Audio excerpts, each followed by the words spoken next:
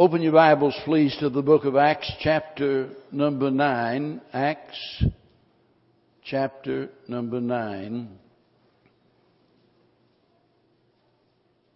When I gave the sound room the title of the message and the text, it raised a few eyebrows earlier, and in fact, questioned, did I really mean that verse? And we'll get to that in a little bit. You know, we could talk for hours about how believers are blessed. Think about that. How believers are blessed. And the believer's benefits are many and they're marvelous. We could just go on hour after hour talking about all of our benefits, the many benefits, the marvelous benefits that we have. But today, I want to speak to you about believers who bless. Believers who bless. Believers who are a blessing to others. Now, as we all know, that ought to be true of every believer, right? I mean, every Christian ought to be someone that is a blessing to someone else. But as you well know, not every believer is a blessing. Sometimes they can be burdens instead of blessings. Kind of like, you know, the little verse that says, to dwell up above with the saints that I love, that will be glory. To live here below with the saints I know, well, that's another story. And, boy, sometimes it is. And, but I mentioned last week in the message that one of the ways in which God puts gladness in our heart is through the ministry of the saints. God uses His people to put gladness in our heart. And we ought to thank God for those who give us a helping hand and a happy heart. And today I want you to see an example of what I'm talking about, an example of a believer who was a blessing. Her story is recorded here in chapter 9, beginning in verse number 36. Now there was at Joppa a certain disciple named Tabitha, which by interpretation is called Dorcas. The woman was full of good works and alms deeds which she did. And it came to pass in those days that she was sick and died. When they had washed, they laid her in an upper chamber. And forasmuch as Lydda was nigh unto Joppa, and the disciples had heard that Peter was there, they sent unto him 2 men, desiring him that he would not delay to come to them. And then Peter arose and went with them. When he was come, they brought him unto the upper chamber, and all of the widows stood by him, weeping, and showing the coats and garments which Dorcas made while she was with them. But Peter put them all forth and kneeled down and prayed, and turning him to the body said, Tabitha, arise. And she opened her eyes, and when she saw Peter, she sat up. And he gave her his hand and lifted her up. And when he had called of the saints and widows, presented her alive. And it was known throughout all Joppa, and many believed in the Lord. I don't know how that story impacts you, but to me that is a very heart-touching picture. This group of widows that are standing there before Peter. And notice it says they're weeping. This is verse 39. They're weeping and showing the coats and the garments which Dorcas made while she was with them. And now she's deceased. You know, it seems strange that many times people have to die before they're truly appreciated. As one writer said many years ago, they go through the world living quietly, devoted to the interest of those who are dear to them, seeking no recognition. They are merely commonplace people, and so are allowed to love and to serve without appreciation. But one day they are missed from their accustomed place. Their work on earth is done, and they are gone, And then the empty place reveals the value of the blessing they have been. In their absence, people learn for the first time the value of the services they had been accustomed to receiving from them. I can't read that without a bunch of names popping into my mind. Thinking about former members of this church and thinking about others that down through these nearly 50 years of preaching now that have ministered to me and to my family. People that have been a blessing to others, and now they're dead and gone. And in many instances, those people did not get a lot of praise while they were here. They served faithfully. They were a blessing to the Lord's church. And yet they did all of that seemingly unappreciated. Now I want you to put yourself in the place of these widows as they're standing there before Peter. And keep that in mind, because Peter is an important character as to the history of the early church. He certainly wasn't a pope, by the way. And let me tell you, there's no hope in the pope. Your hope's only in the blood of the Lord Jesus Christ, not in any man. But I'll tell you, it would be a great honor to be standing in the presence of Peter. So put yourself in their sandals and imagine that you're standing there before Peter. What would you want to talk about? Now, there's a lot of different possibilities. You know, some of them might have said, Peter, would you tell us what you thought when your brother Andrew told you about Jesus? What was going through your mind?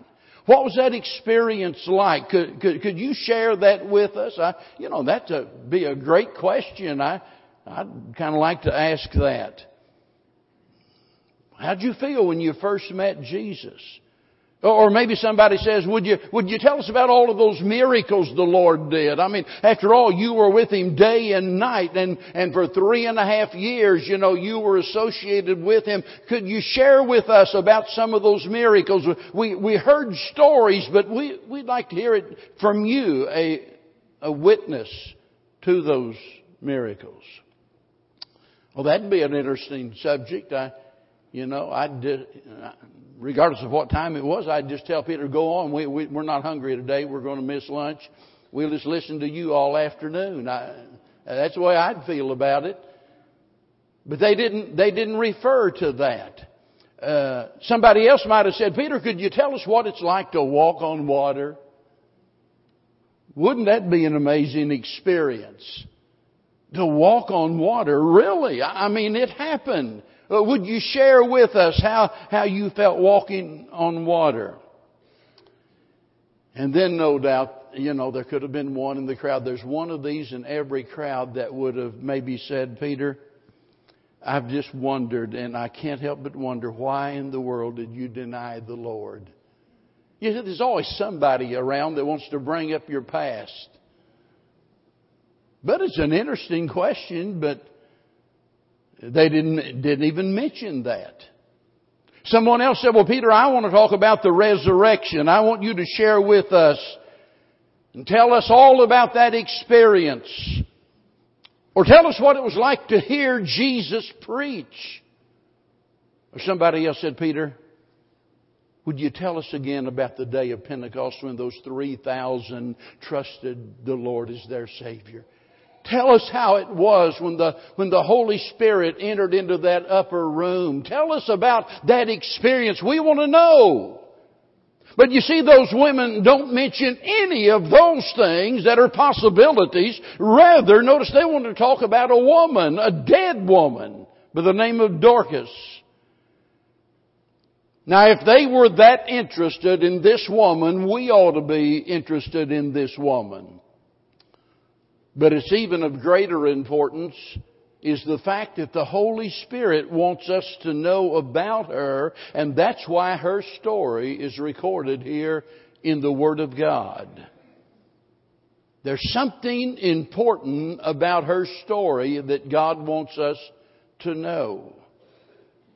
So let's think about this woman. She was a believer who was a blessing. Now notice the first thing, verse number 36, we see her character. And it's defined by that one word. Notice disciple.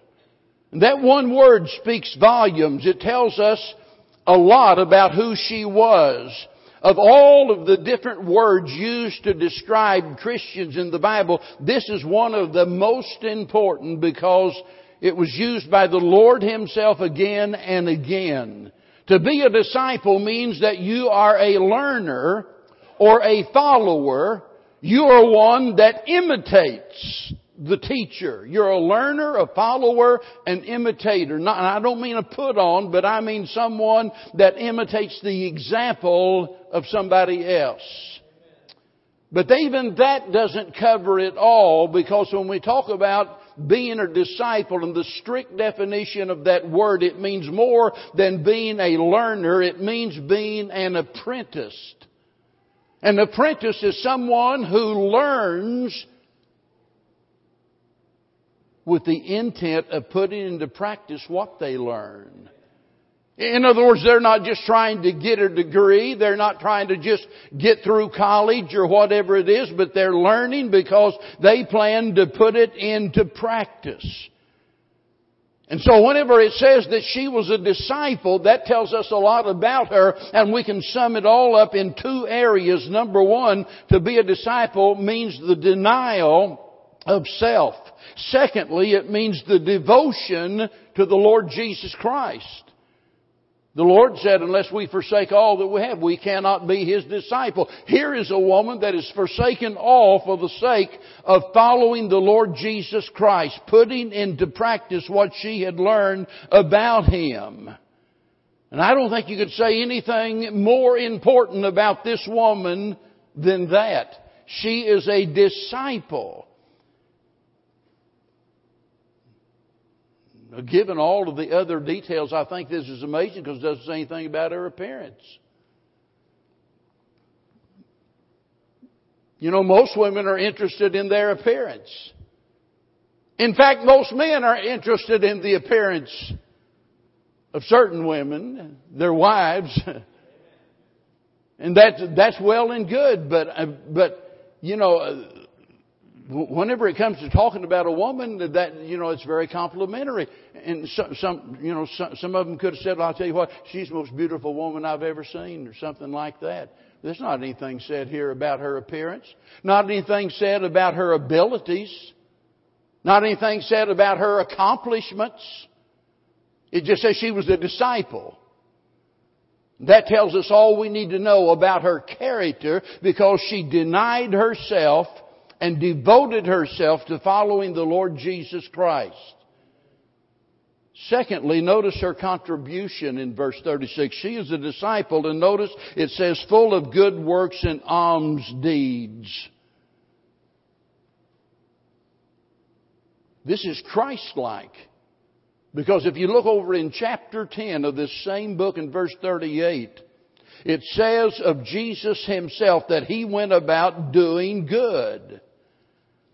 Let me tell you, if we aren't doing good, we aren't following Christ. And by the way, this is something that we can all do. We can all do good.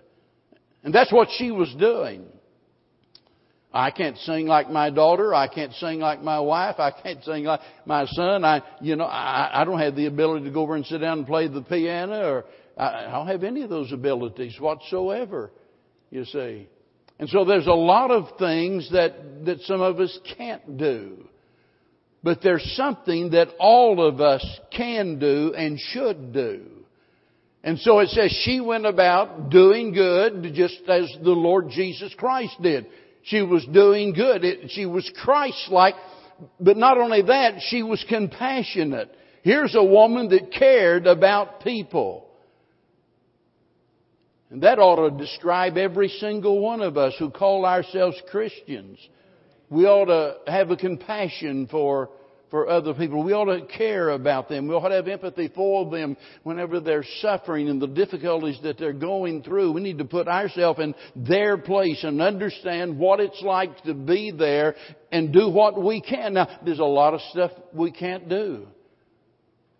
It may not be a matter of not being able to do it because of your ability. It might be a matter of not being able to do it because of your energy level or your health or whatever. There might be a lot of things that you would like to do that you can't do. And that's why I keep trying to challenge those of you that are young and healthy and strong. Do what you can while you can, because the day is coming when you won't be able to do it.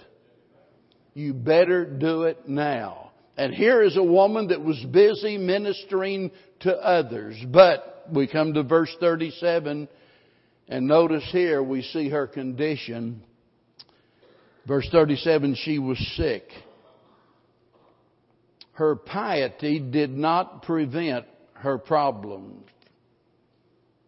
Here's a woman that's sick. You know, sometimes we get it in our mind, and I think in part because some folks have listened too much to some of these prosperity preachers that try to convince you that, you know, that if you really have enough faith in God, you'll never get sick. But I noticed a strange thing about those folks. They all eventually do. They say, well, if you just, demonstrate your faith by sending us your retirement check every month, why,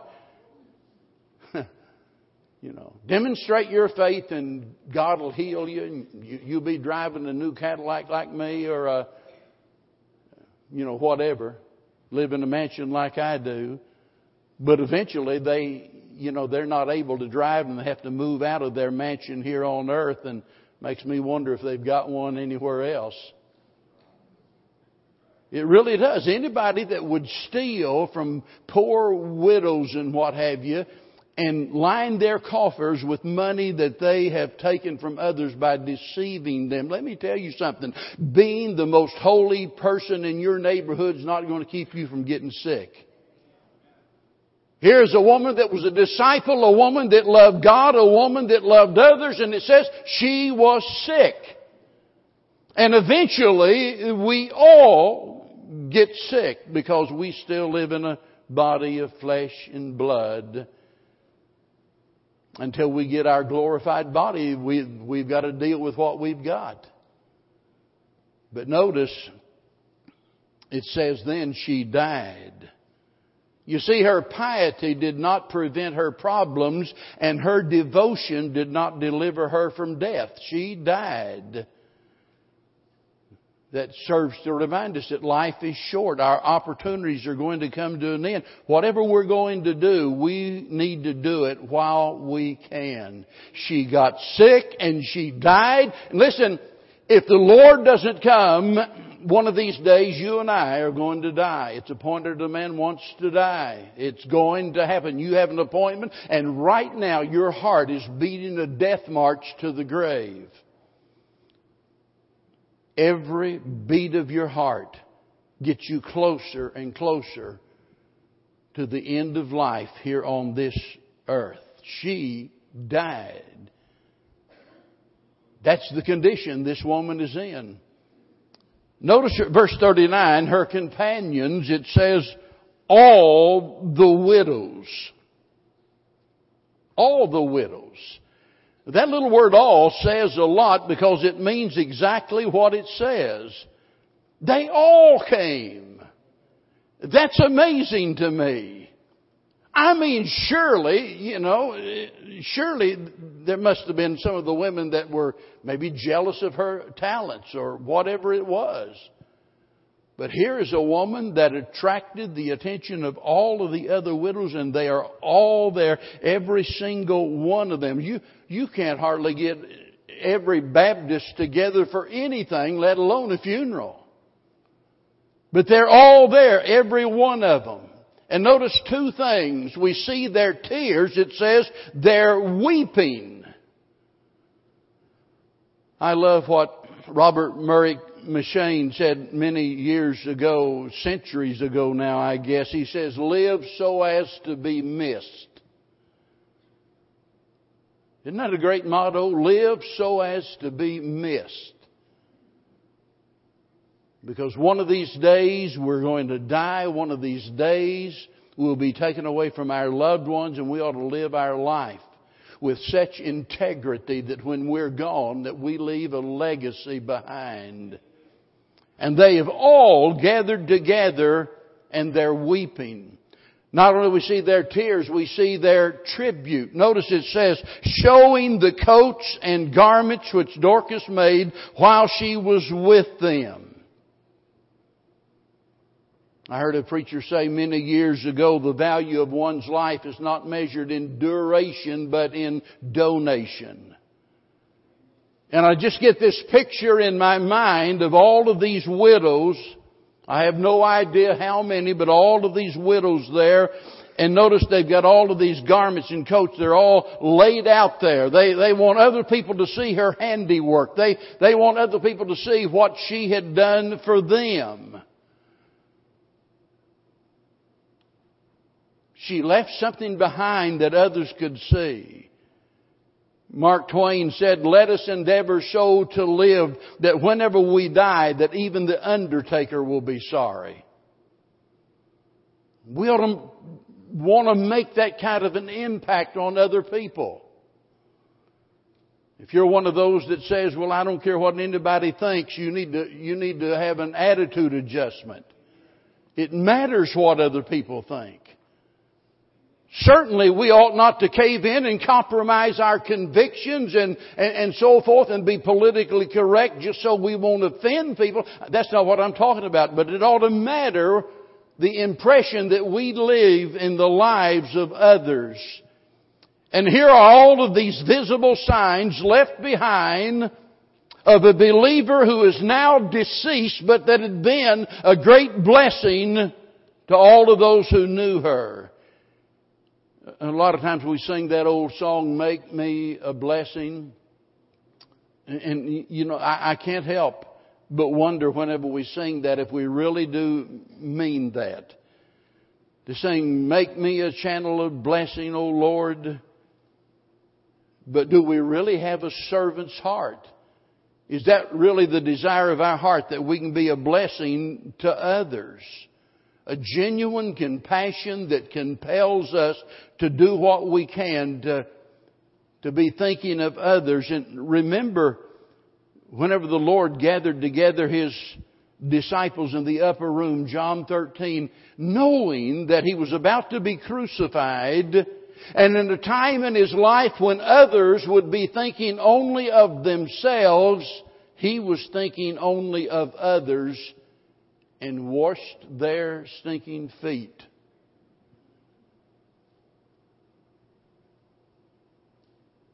He went about doing good. That was His manner of life. It was a matter of routine, something He did over and over, something that was habitual in His life. Not something that was occasional, not something that was exceptional, not something just once in a while and everybody is looking. That was His manner of life, and I can't help but get the impression that's the kind of woman this was. You see, being a blessing can take many different forms. Not everyone can make clothes. I certainly couldn't. I can't hardly sew a button on a shirt, and when I do, that sucker stays there because I use that spider wire fishing line. It'll never come off. Yeah. But it's not very pretty. You know, that's a lot more difficult than some people think. You know, I always end up getting it so tight that you can't even button it. But anyway, this isn't a sewing class, so we'll go on. I'm just telling you, not everybody can be a seamstress. That takes a special talent. Not everybody can do that. But there's something that we can all do. And we're all going to be remembered for something. And so here's the picture. They've got it all laid out there. Here's what she left. This is what she made for me. This is what she gave me. And you can bet that every garment had a story. It might have been at a special time in their life, a need in their life. And Dorcas saw that need and responded to it. and made a garment to help them. But now she's dead. And I want you to notice the cure, verse 40 and 41. The only cure for death is what? Resurrection. That's the only cure for it. Because whenever you die, look, whenever you're sick, there's something that maybe others can do. But when you die, there's nothing that anybody else can do for you. And so it says that Peter went into the room and he put them all forth and he kneeled down and he prayed. And God worked a miracle. Notice there's no explanation given here as to why. A lot of other good people had died and they were not resurrected. So I don't know why. It doesn't tell us that she was better than everybody else or that she had more faith than everybody else. And so whether you look at this, as a reward for her faith or an honor that was bestowed upon her, regardless of how you look at it, it boils down to this, that in the raising of Dorcas, a need was supplied.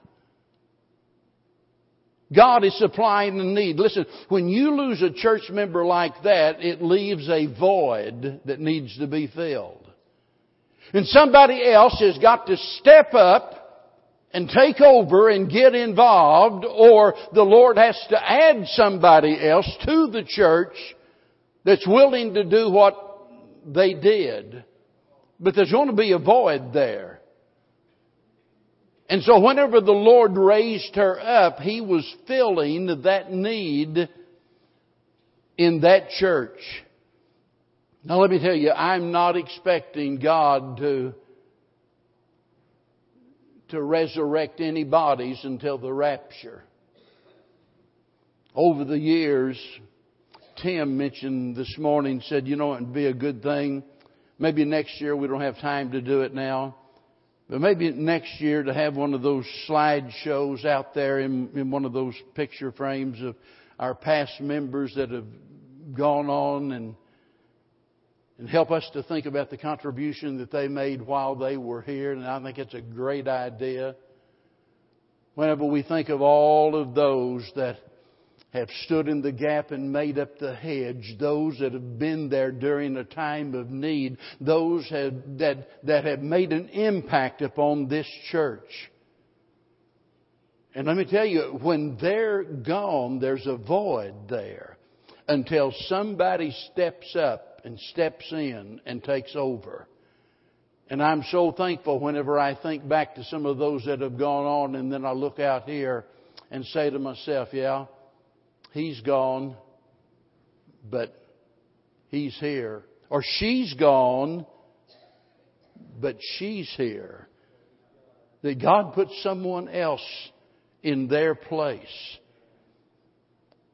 And I think we can live every day with that kind of confidence that God will supply our need when we do what we should. If we'll live like Dorcas, if we'll live for the sake of being a blessing to other people, and God knows that we're honest about that, He's going to supply whatever it is that we need. Now there's one last thing that nearly always gets overlooked in this story, and that's her converts. Notice verse number 42 again. And it was known throughout all Joppa, and many believed in the Lord. Now, we usually don't think of these people as being her converts, but there's a sense in which it's really true. And I say that because these people evidently became believers as a result of her story. It wasn't all about what she had done, but it's the fact that God had honored her life in raising her up, and there had been the testimony of all of those widows, and as a result of her story, these other people out in other areas, they hear that story, and as a result of that, they become believers. Let me tell you, we all have a story. We used to have, it was common for Baptist churches to have what we call testimony meetings. I don't know why we don't do that anymore, but we don't, and we should, because we all have a story, all have a testimony. And let me tell you, whether you realize it or not, people take notice of what you do for God and what God does for you. When they see that you are both blessed and a blessing, it gets their attention. And getting their attention is crucial to them getting the message of the gospel. When they see the difference that Jesus makes in your life, and they reach that critical point sometime in their life where they realize that I can't even walk without Him holding my hand, that I can't make it unless I get help. And they begin to think about you and your story and how God has blessed you and God has used you to be a blessing. And those same people that have derided you, those same people that have denounced you, the same people that have rejected your offer again and again and again, those same people now become receptive to the gospel. Maybe somebody's here this morning and you just feel worthless, useless. You just feel like your life isn't any value at all. In the first place, I hope you'll go home and click on the story I posted this morning about the dead flyers. And, you might not be as worthless as you think you are. I hope you'll take time to read that story. But if you're here, let me tell you, regardless of how you feel, God has a plan for your life. And if you are breathing, then you're here for a purpose. God wants to use you for a reason. And you're never more important than you are whenever you're serving God by being a blessing to others. Believers that bless. I hope every Christian this morning leaves here saying, that's what I want to be. I want to be a believer that blesses others. And if you're here this morning and you're not a believer, let me tell you this morning, God wants to bless you. God wants to do exceeding abundant above anything you could ever ask or even think. And He proved His love by the gift of His Son, who died on the cross and shed His blood and rose from the grave that He might save your soul. And there is no greater blessing than that. Trust Him this morning and be saved. Would you do that while we stand together? Father, how we thank You for the story of this wonderful woman, this dedicated disciple who committed herself to serving others, to being a blessing to those around her. And how I thank You, Lord, for these men and women here today that have taken that same course of action.